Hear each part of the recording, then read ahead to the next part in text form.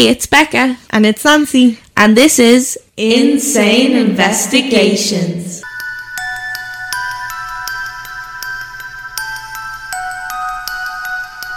Welcome back. Welcome back.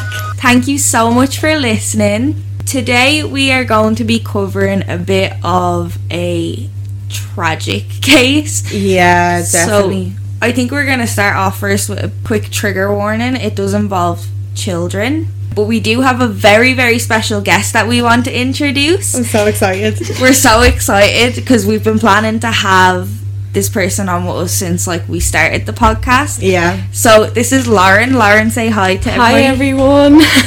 So the reason that we have Lauren on for this specific case is because she actually studied this case while she was in college. So she has a lot of extra details to add to the case that we wouldn't have been able to just find while we were researching. We're really, really excited to have you. Thank you so much for coming. Thanks for having me. But yeah, so before we get into it, I just want to remind everybody that we still have a giveaway going for our 100 Spotify followers. It's creeping up. It is creeping up. We're almost there. And we just want to remind everybody as well that we do have a little Q&A in our Spotify now. So if you ever want to leave any feedback, you can leave it there now. It might be easier than emailing. And yeah, before we get into it, Nancy, do you want to kind of kick off with the whole paranormal? Yes. So obviously, if you listen to last week's episode, me and Rebecca were talking about some of our insane kind of paranormal experiences, and within that I was mentioning a certain college that was burnt down that me and my friends used to always go to, and one of my friends that used to go to it quite frequently with me was Lauren, and I think I actually mentioned you in one of the stories. So I was just wondering, since you're here today, if you don't mind sharing some of the crazy shit that happened when we went there. Yeah, for sure. Yeah, I definitely remember one time in particular that we went and we were wandering around and we suddenly just kind of felt eerie and creeped out, and we were kind of starting to leave because we were okay, fuck this is too much. And as we were walking down, we were walking by this metal door, I guess, and we're walking along and we're just trying to leave, and next of all there's banging on this metal fucking door, and we're oh my god, what is that, and we kind of stopped and we froze momentarily, and we were kind of listening to see if we could hear it again, and it happened again and again, and we were okay, no, let's get out of here. Done. And then we were kind of okay, maybe we're freaking out for no reason, maybe there's people here, they're just trying to pull a joke kind of thing, whatever. But we had a look around and there was no one else around. We kind of actually spent some time trying to find these other people, and there was no one there, and we were just freaked out. That was fucked. And then literally on the way up, Nathan gave us the lift. Now he doesn't want to come onto the podcast to talk about it, unfortunately. He was already scarlet after that one time he made an appearance, but he was saying as well, because he obviously came to that college with me and Lauren a few times as well when I first got with him, which I did mention last time also. But even he was saying about the whole thing that I was talking about with our phone batteries draining, and then the Snapchat videos going missing, just all of that. And then the time as well, the way the time felt all it was almost we would be there for hours, but when we would check the time, it wouldn't kind of show that we've been there for hours, And explain to Becca, can you remember the trek that it took to get up there? Oh, it was a whole thing, we used to have to walk down this big long road and burrow through bushes and hop the wall. This is her, she hasn't heard what I said last week. This is literally just Lauren's memory. It hasn't even been released yet, so there's no way. And I didn't tell her what I said either about this. But we used to have to squish through gates and hop walls. It was a whole trek, and then we used to have to walk through this mucky ass field, and we would be destroyed coming home, and we actually used to go to Tesco bathrooms to clean off our shoes before we went home, because you had to. And because we were so young at that point that we would have been asked questions. Literally. It looked like we were literally out burying bodies in the field. We were covered in mud by the time we got back. We were always filthy. But so it just didn't make any sense with the time just being gone. It just didn't add up. Because it was big, wasn't it? It was huge. It was huge. And it used to be really awkward as well, because parts of it had obviously caved in. So we would have had to like find like other routes to get to certain places in this college as well, because there was no fucking stairs where there was supposed to be stairs. So we would have to kind of find other ways to get up on certain levels of the college, like, you know, and that would take ages, you know.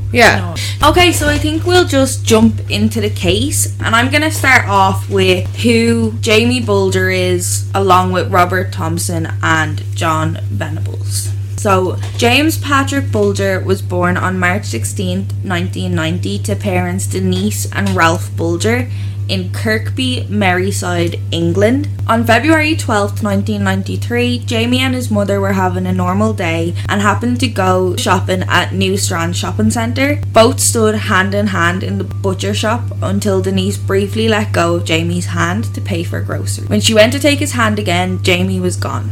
And a quote from her is, "I should have never let go of his hand. That was the biggest mistake of my life." Oh my god, you can only imagine. Like 2 seconds to turn around. If I'm not mistaken as well, actually, she said in an interview before that Jamie was getting very like restless in the shop, so she was literally ready to leave, and it was just that she went, you know, oh, do you know, I'll run into the butcher's really quick before we leave. And like, as you would, do you know what I mean? Yeah, like you wouldn't think anything exactly of it. But like, it's mad to think that if it had been a couple of minutes earlier that she went and did that like he could have potentially not been, you know, this might not have happened. And you don't think in a busy shopping centre that somebody is just gonna grab your child and nobody's gonna notice. Yeah, well, that's it. Like, you think anybody would be terrified to just grab a kid. Yeah, exactly. So Robert Thompson was the fifth of 7 children, born on August 23rd, 1983 in Liverpool, England. His father left quite early on in his life, leading his mother to suffer from depression and alcoholism, and she even attempted suicide. So he wasn't in a great environment, him or any of his siblings.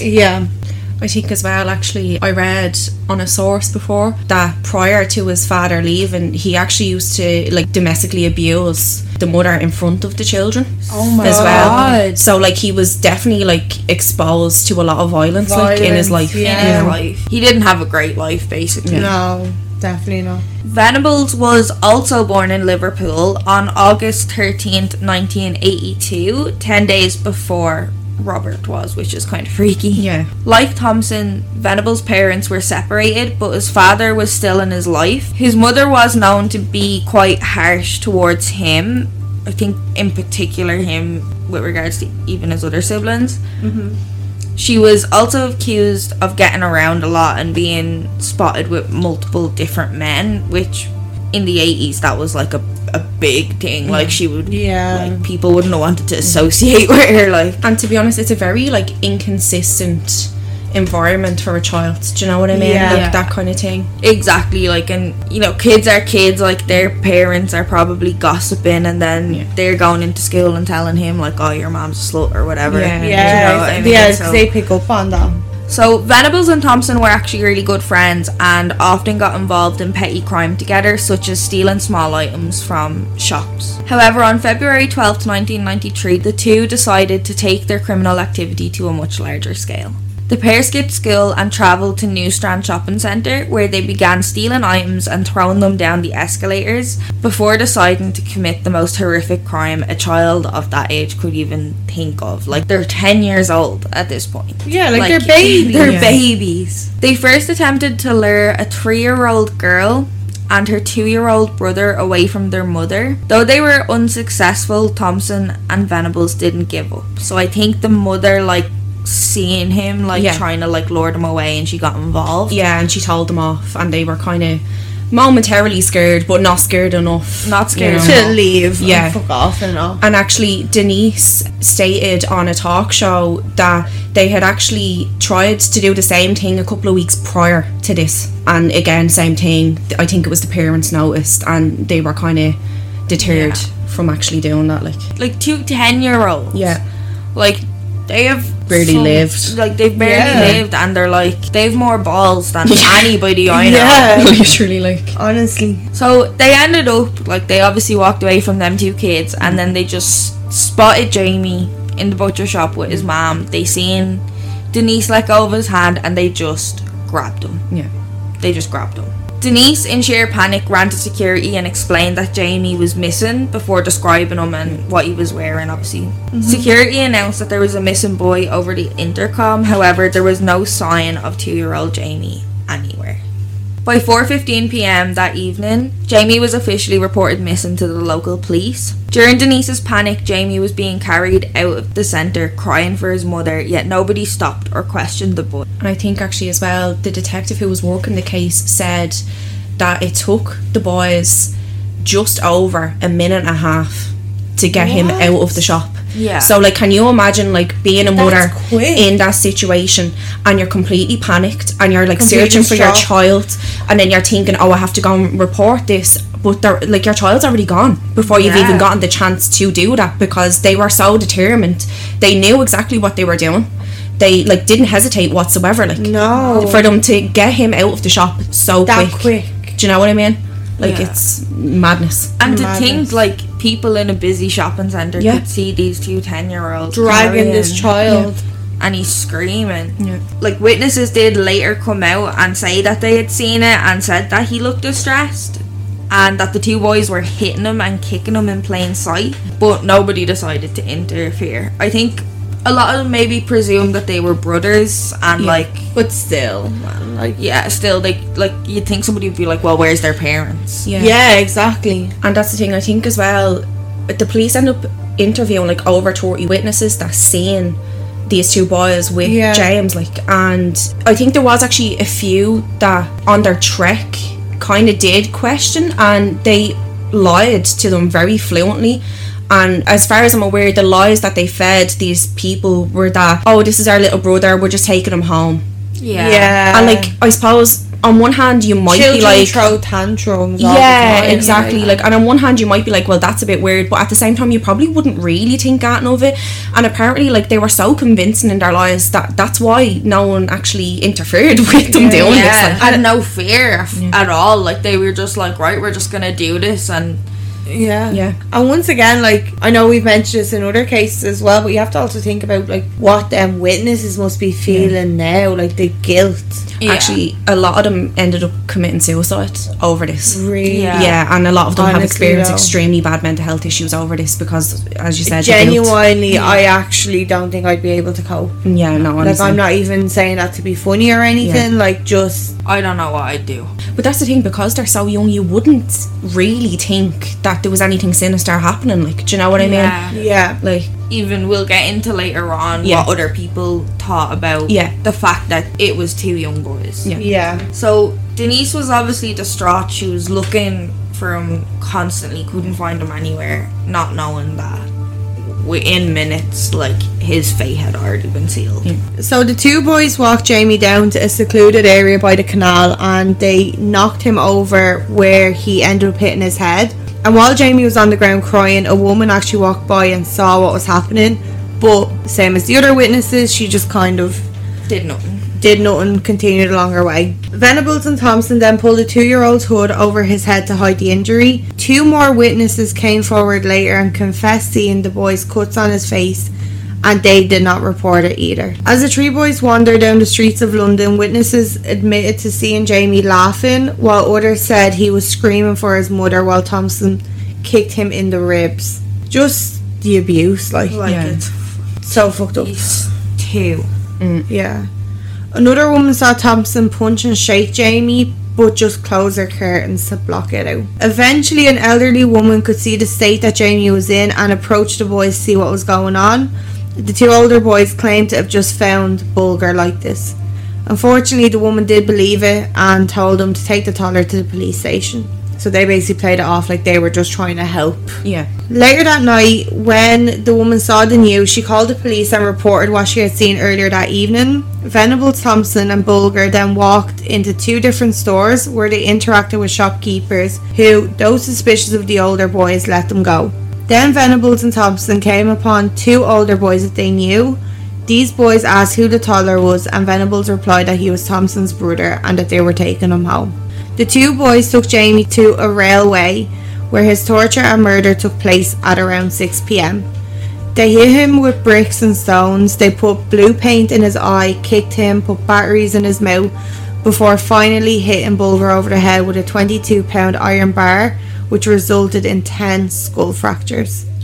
Another thing as well, that there's later stuff about forensic evidence on this. Thompson repeatedly kicked Jamie in the face to the point that he left the indents of his buckles off his shoes on the toddler's face. Oh my god. That is horrific. I have literally no words. It's beyond fucked. He wouldn't have been fully developed. Like his skull wouldn't have been, like the same way an adult skull would be, like a strong. They must have been still hitting him after he passed away. Yeah, definitely.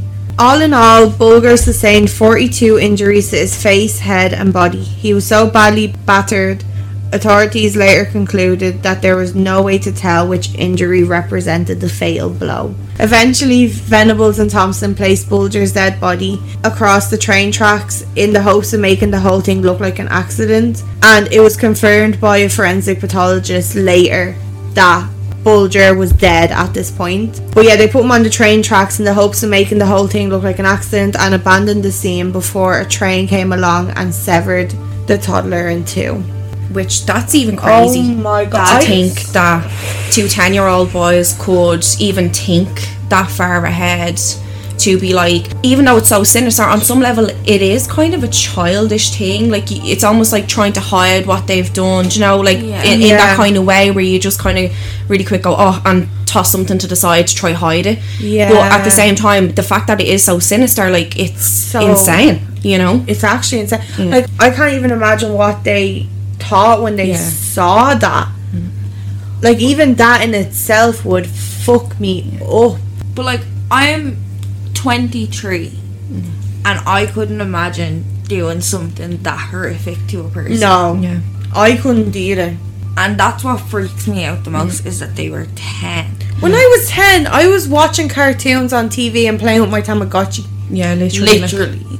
Playing hopscotch outside with my friends and getting fucking slush puppies off the ice cream van. Yeah. Do you know what I mean? I was not thinking about kidnapping, beating, murdering and throwing a fucking toddler in front of a train. Like, that thought would not even exist in my mind. Not even now would that thought even cross my mind, let alone I was fucking 10.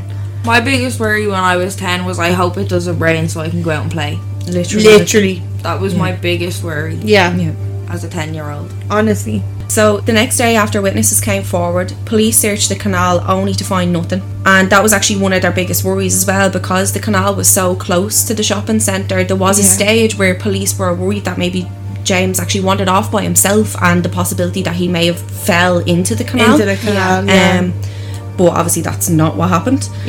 Jamie's parents were suspected initially, however, CCTV footage of the two boys walking Jamie out of the shopping centre quickly cleared them. When the CCTV footage was released to the media, the case blew up, and nobody could believe that two children could be capable of such a horrific crime. And the detective working on the case actually even said, like, at that point, like, he didn't even really consider that this was what happened, you know. And that's, I think both parents actually were saying that they thought maybe it was a joke gone wrong, and they were actually relieved when they seen that it was two young boys. That's what I was gonna say. I remember seeing an interview with the mom, and the mom was saying when she was first shown the CCTV, she was like relieved, because she was like, oh, it must be two kids, they might have been bringing them out to play, like, because you would think that, though. Exactly, and that's like, they figured that if it was just two young boys, that, you know, again, what's maybe the worst that could happen? Maybe it was a joke gone wrong kind of thing, or maybe they just wanted to play, and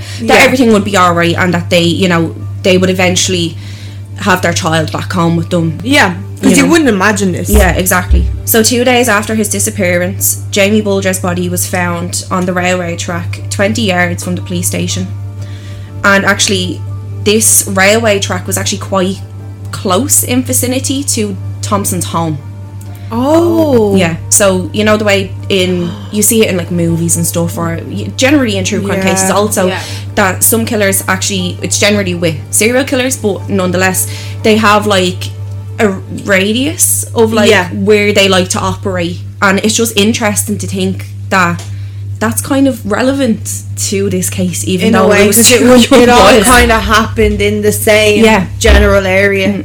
Like, they didn't go, like, the way, say, maybe if it was an adult, now I know you're saying serial killers operate in the same area, but say if it was an adult, they might say, okay, there'll be too many chances I'll get caught if I leave the body here, or if I commit the crime here. Like, let me kidnap this child and bring it far away, and then do whatever horrible things, like, do you know what I mean? But it was kind of a childish move to do it so close. Close. The weapons that the boys used were found scattered around the tracks. With some evidence to test, the police began checking absentee lists in all the schools, and potential suspects were identified.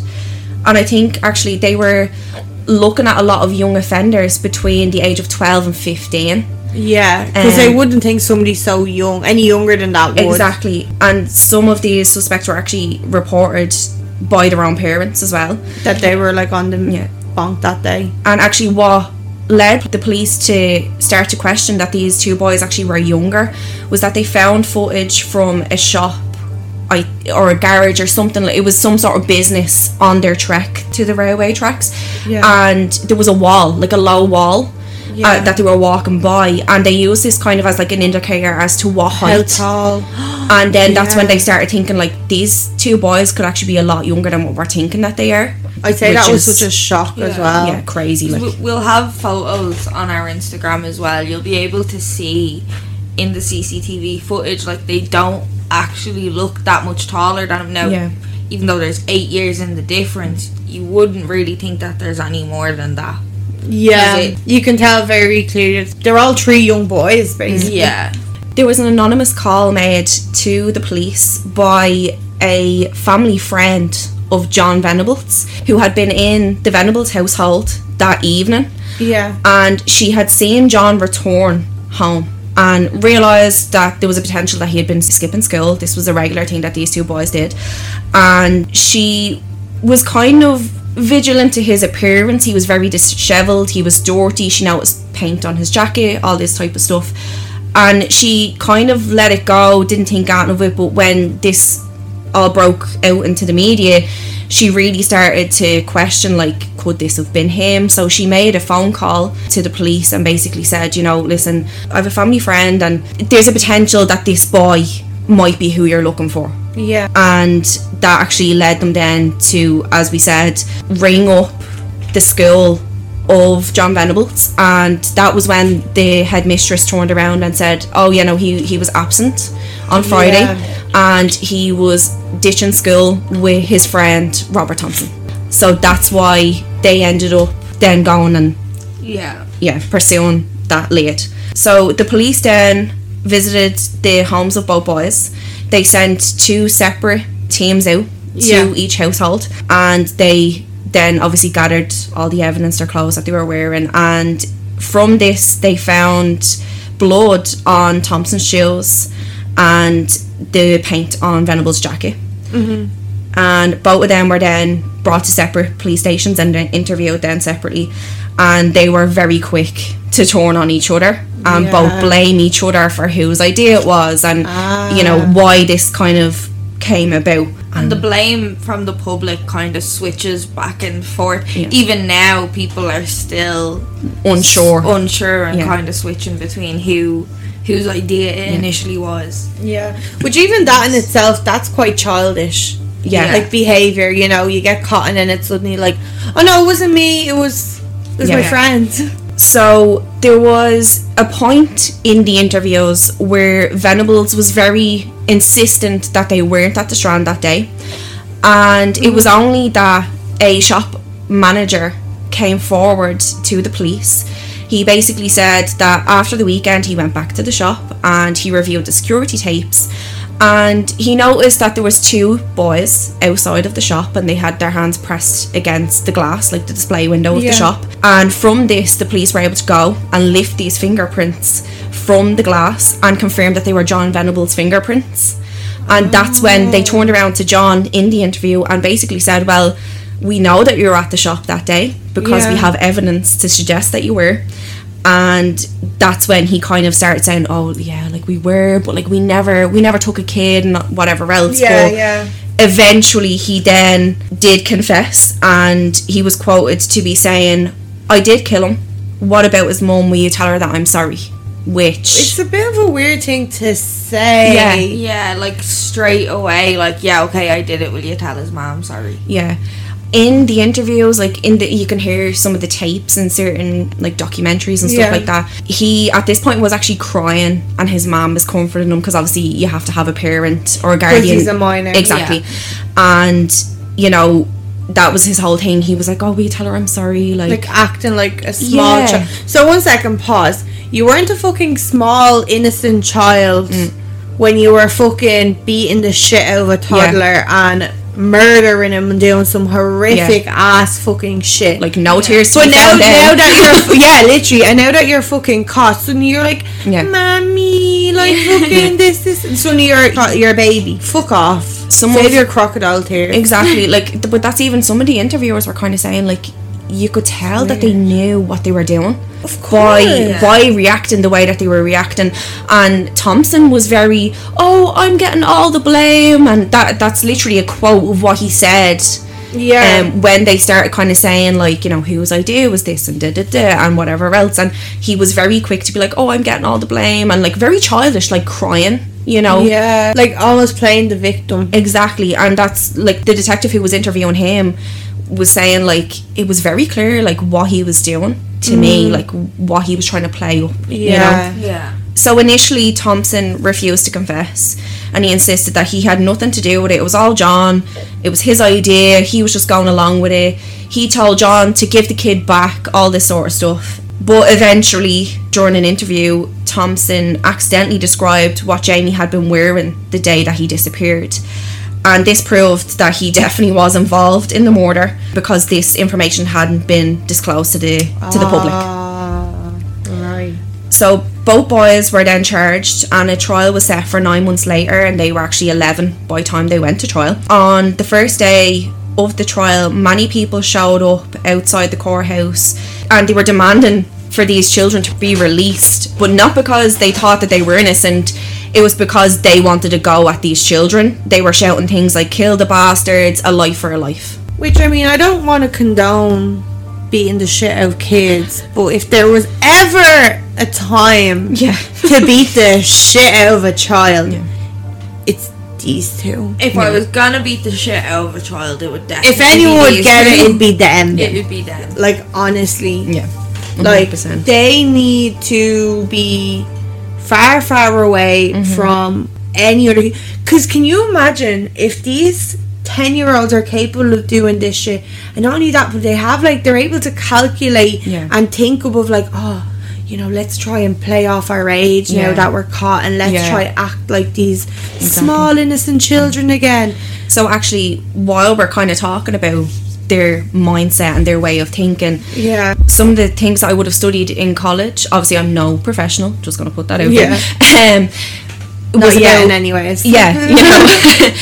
But some of the stuff that I was studying was based on cognitive development, right? And because obviously, you know, if you're interviewing children or putting children on the stand or anything even remotely like this, you have to determine whether they can tell the truth from a lie, whether they can tell right from wrong, things like this, right? And there's a psychologist called Piaget who studied, or I guess came up with the theories on cognitive development, and he determined that there was 4 stages of cognitive development in children.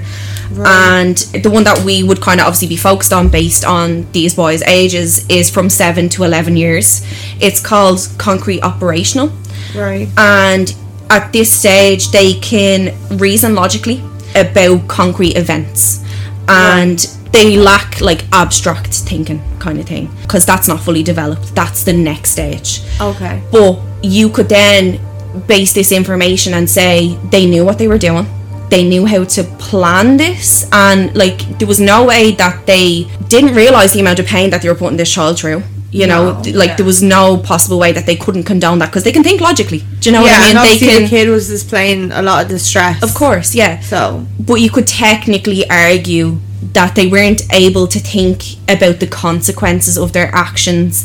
They may have known what the idea of death was, but maybe not how concrete it was. And there's a lot of arguments around the back and forth. Were they old enough to understand exactly what the outcome was? Exactly. Like, were they always planning to kill this child, or was it just they beat him to the point where they didn't fully realise that he was going to die? Exactly, yeah. So, like, obviously they planned to take a child because that shows, because they were trying to do it weeks prior. They tried to do it with other children that day, but you could technically argue, like, now listen, I'm not trying to justify their behaviour whatsoever, because there's no way to even try, because they murdered like an infant. Do you know what I mean? They murdered a toddler. There's no taking away from that. Like. Exactly. But, you know, there is certain arguments that can be made in regards to how far ahead they were thinking.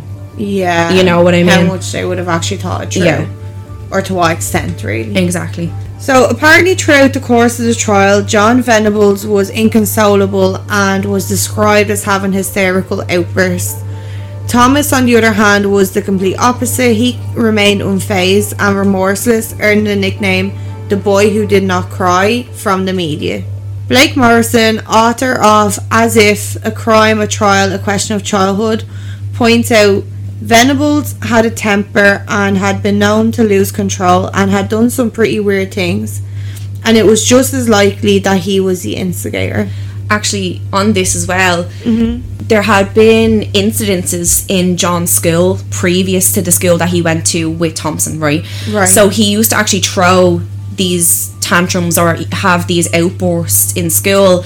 And now I'm quoting this very vaguely. There was an incident in a school where he like had like a arts and crafts scissors, and he started like cutting holes in his clothing and threatening other kids. I think there was an incident as well where he actually tried to choke out another child. Oh my god. And had to be physically hauled off of him or her. I'm not sure what gender the child was that he was trying to do this to, but this was an active thing. He used to act out in very violent ways and very unusual ways with, like, you know, cutting holes in his clothes. And I think at one point as well he put, like, it was, I don't know if it was paper over his face or a bag over his face. There was just really strange behaviours from this child, you know. It's very much like attention seeking though, isn't it? In a sense, Court-appointed psychiatrists were called in at one point and determined that neither of the boys were sociopaths. None of these psychiatrists could determine a motive for either of the boys to want to commit such a horrific crime. Both John and Robert were convicted, making them the youngest people in Britain to have committed that crime in 250 years. Whoa. Yeah. That is a long time. So, even though psychologists obviously have never properly determined, like, why these boys did what they did, obviously, you know, it's such a fucking crazy thing to even happen. But obviously, because it's such a crazy thing, like, obviously psychologists are going to ask why, you know. They were going to want to know what. And one of the arguments you could technically make is because of their home lives. So there's a psychologist called Bowlby, and he came up with the theory that's called attachment theory, right? Okay. So this is really based on a child and the attachment that they form with a primary carer, because it's very archaic in the sense of when he studied this. I can't remember the exact general year but I think it was like the 50s or something. So it used to be called maternal deprivation, but obviously that's because at that point that's who would have been consistently taking care of kids, but it applies to primary carers anyway. So there's a thing called privation, and this basically means that a child either never had the opportunity to form an attachment with their primary carer, or that it was distorted in some type of way. So things like what we kind of talked about, abuse, neglect, all this sort of stuff, even divorce, parental separation can contribute to it. And a lot of the effects of this would be like they don't do as well academically, they have a higher rate of behavioural issues, they have unstable relationships, and they start having sexual relationships a lot earlier. They generally will have a lower socioeconomic status and will like have psychological issues obviously as an adult.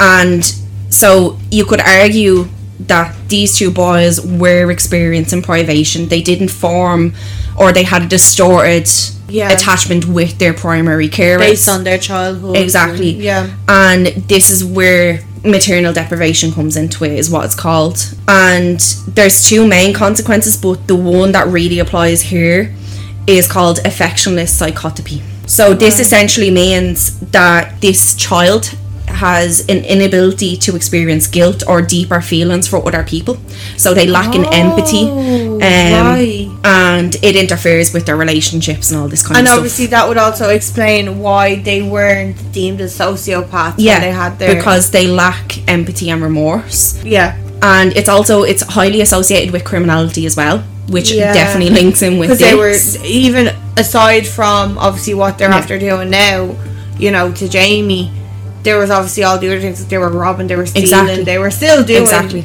criminal shit. Yeah.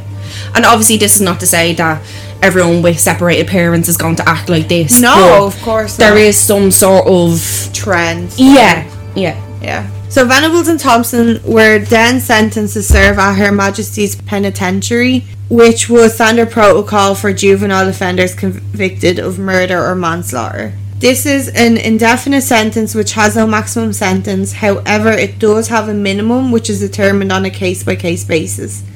In this case, if the killers were deemed not to be a danger to society after 8 years in juvie, they would be eligible to be released.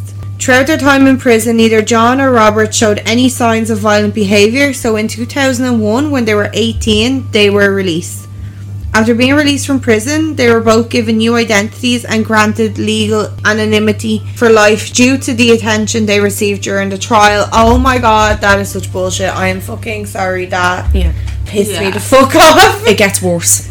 So, while they were in this detention centre, or whatever you want to call it, they were allowed, like, day releases, where they would go out on trips outside. What is this fucking summer camp? And I can't remember the exact amount of months, but it wasn't very long, where they were in there and they were getting out for day trips. Like, they were being taken to, like, football games and, like, excuse me. And I guess the whole idea, school tours. the idea around this is obviously the idea around this is obviously to, like, still be able to, like, acclimate back into society kind of thing. But I don't think that this should have been done in this particular case.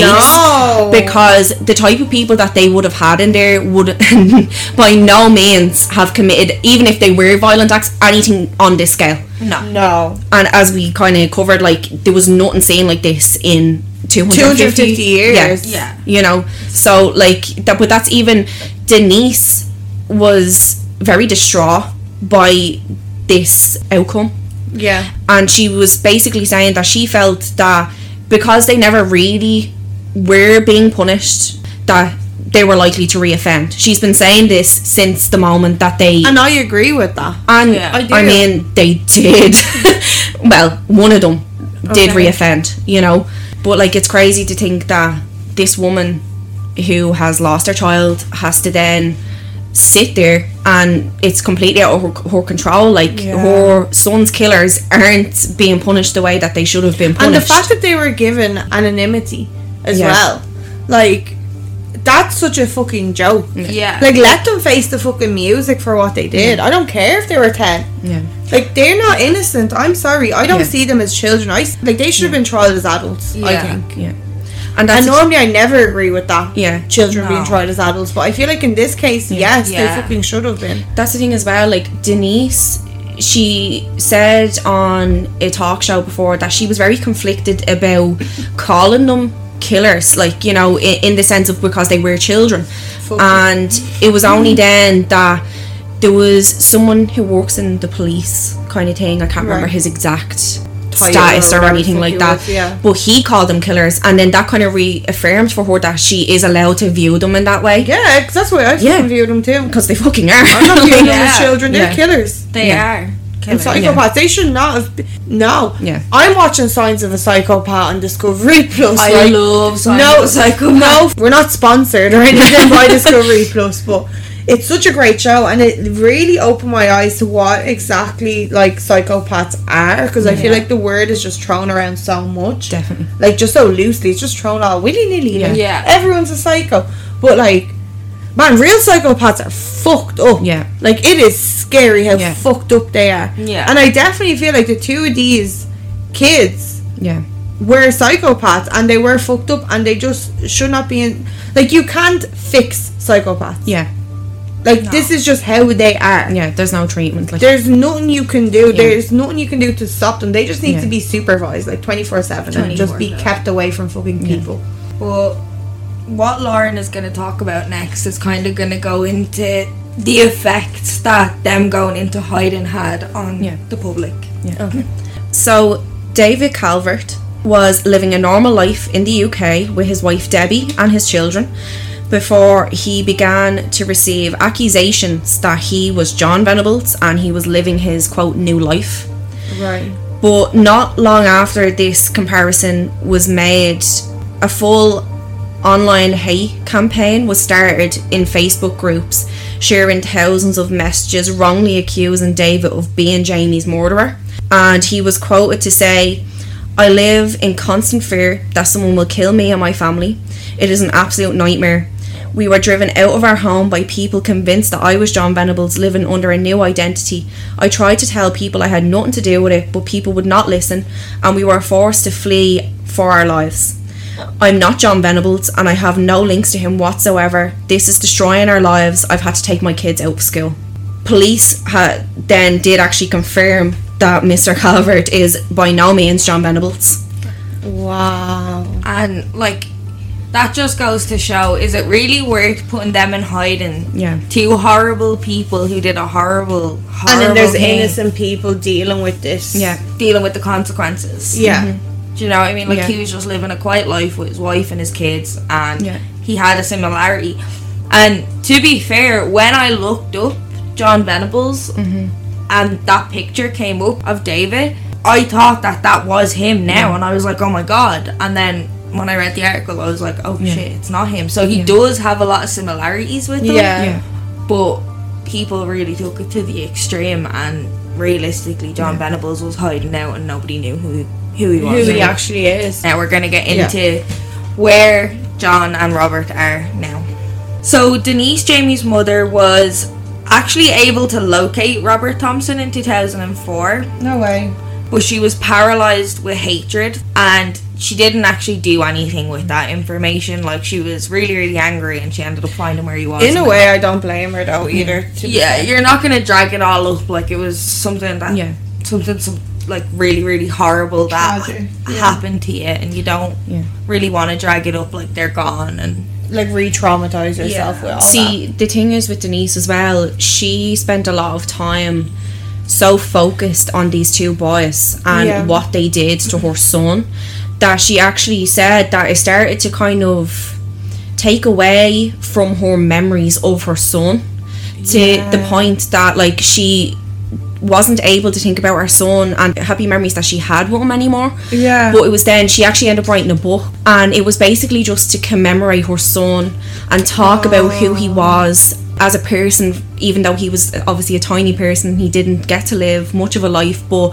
she ended up saying that, like, this really kind of breathed life back into him as a person, rather than the case, like, overriding who he was. Who he was, yeah. and everybody talking about John Venables and Robert Thompson, and that's all that anybody really remembered the case for, was two horrible 10-year-olds and not the poor 2-year-old. Like, so Thompson is believed to be living a quiet life and just kind of lays low, just kind of got on with it, pretended it never happened. But Venables kind of took a different approach to life. In 2010, he went back to prison for downloading images of various kinds of sexual abuse being inflicted, specifically on male toddlers. Stop. This is what I mean. Like you said, they have no fucking remorse. They have no guilt. They don't give a flying fuck. No. And it's interesting to think in the sense of, obviously, this is, I know it's with serial killers, but it's a common thing for them to, like, relive the horrific crimes that they've committed.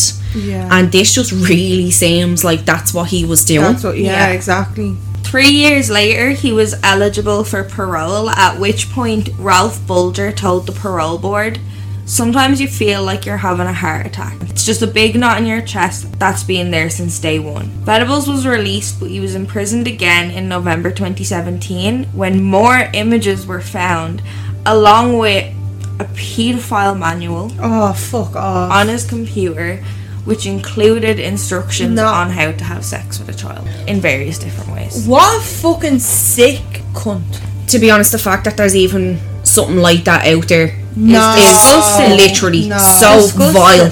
Like, it had to be the dark web. Which we're gonna definitely do an episode on. So it does get worse. He was only sentenced to 3 years and 4 months in prison. He was eligible for parole in 2020, and I guess one good thing came out of the pandemic because he couldn't have his parole hearing due to COVID. So his parole hearing has actually been postponed multiple times because then there was like a lot of shifting between prime ministers and a lot of different things going on in the government with Brexit and things like that. That's kind of postponing everybody's hearings. So as of right now, no date has been set.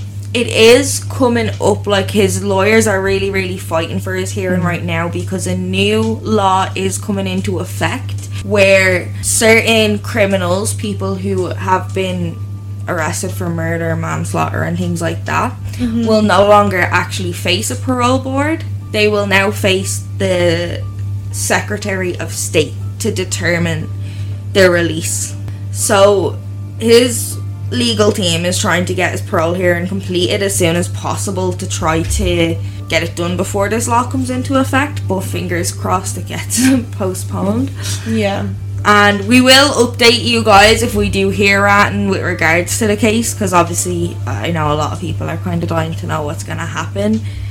I hope that new law comes into effect before he gets a chance to get his fucking parole hearing, because fuck him, he doesn't deserve to be let out ever again. And to be honest, the sentence that he originally got, like, it just shows how lax the laws are when it comes to stuff like this. And it's disgusting. It's fucking vile. It's so fucked up. Like, he should be in prison for life. Like, there shouldn't even be a question about it. No. Like, not to get all fucking political with it, but there's literally people who go to prison for longer for growing a weed plant for medical use than there is with pedophiles, rapists, so on and so forth. And I just think that's so beyond It's fucked so up. fucked up. It's so fucked up. So fucked up. But this entire case was just completely fucked up. Like, Vile. it was just horrible. That's why I just did a trigger warning at the start, because there was periods where we could have done trigger warnings, but I think just the whole thing was just completely and utterly horrific. Like, it was just terrible. Like, even today when I was at work, like, normally I really look forward, like, I'm normally like really energized about the podcast, and I was really excited because we were having Lauren, but when I thought about the case, I was just getting so sad. I was like, oh my god, this is going to be so depressing.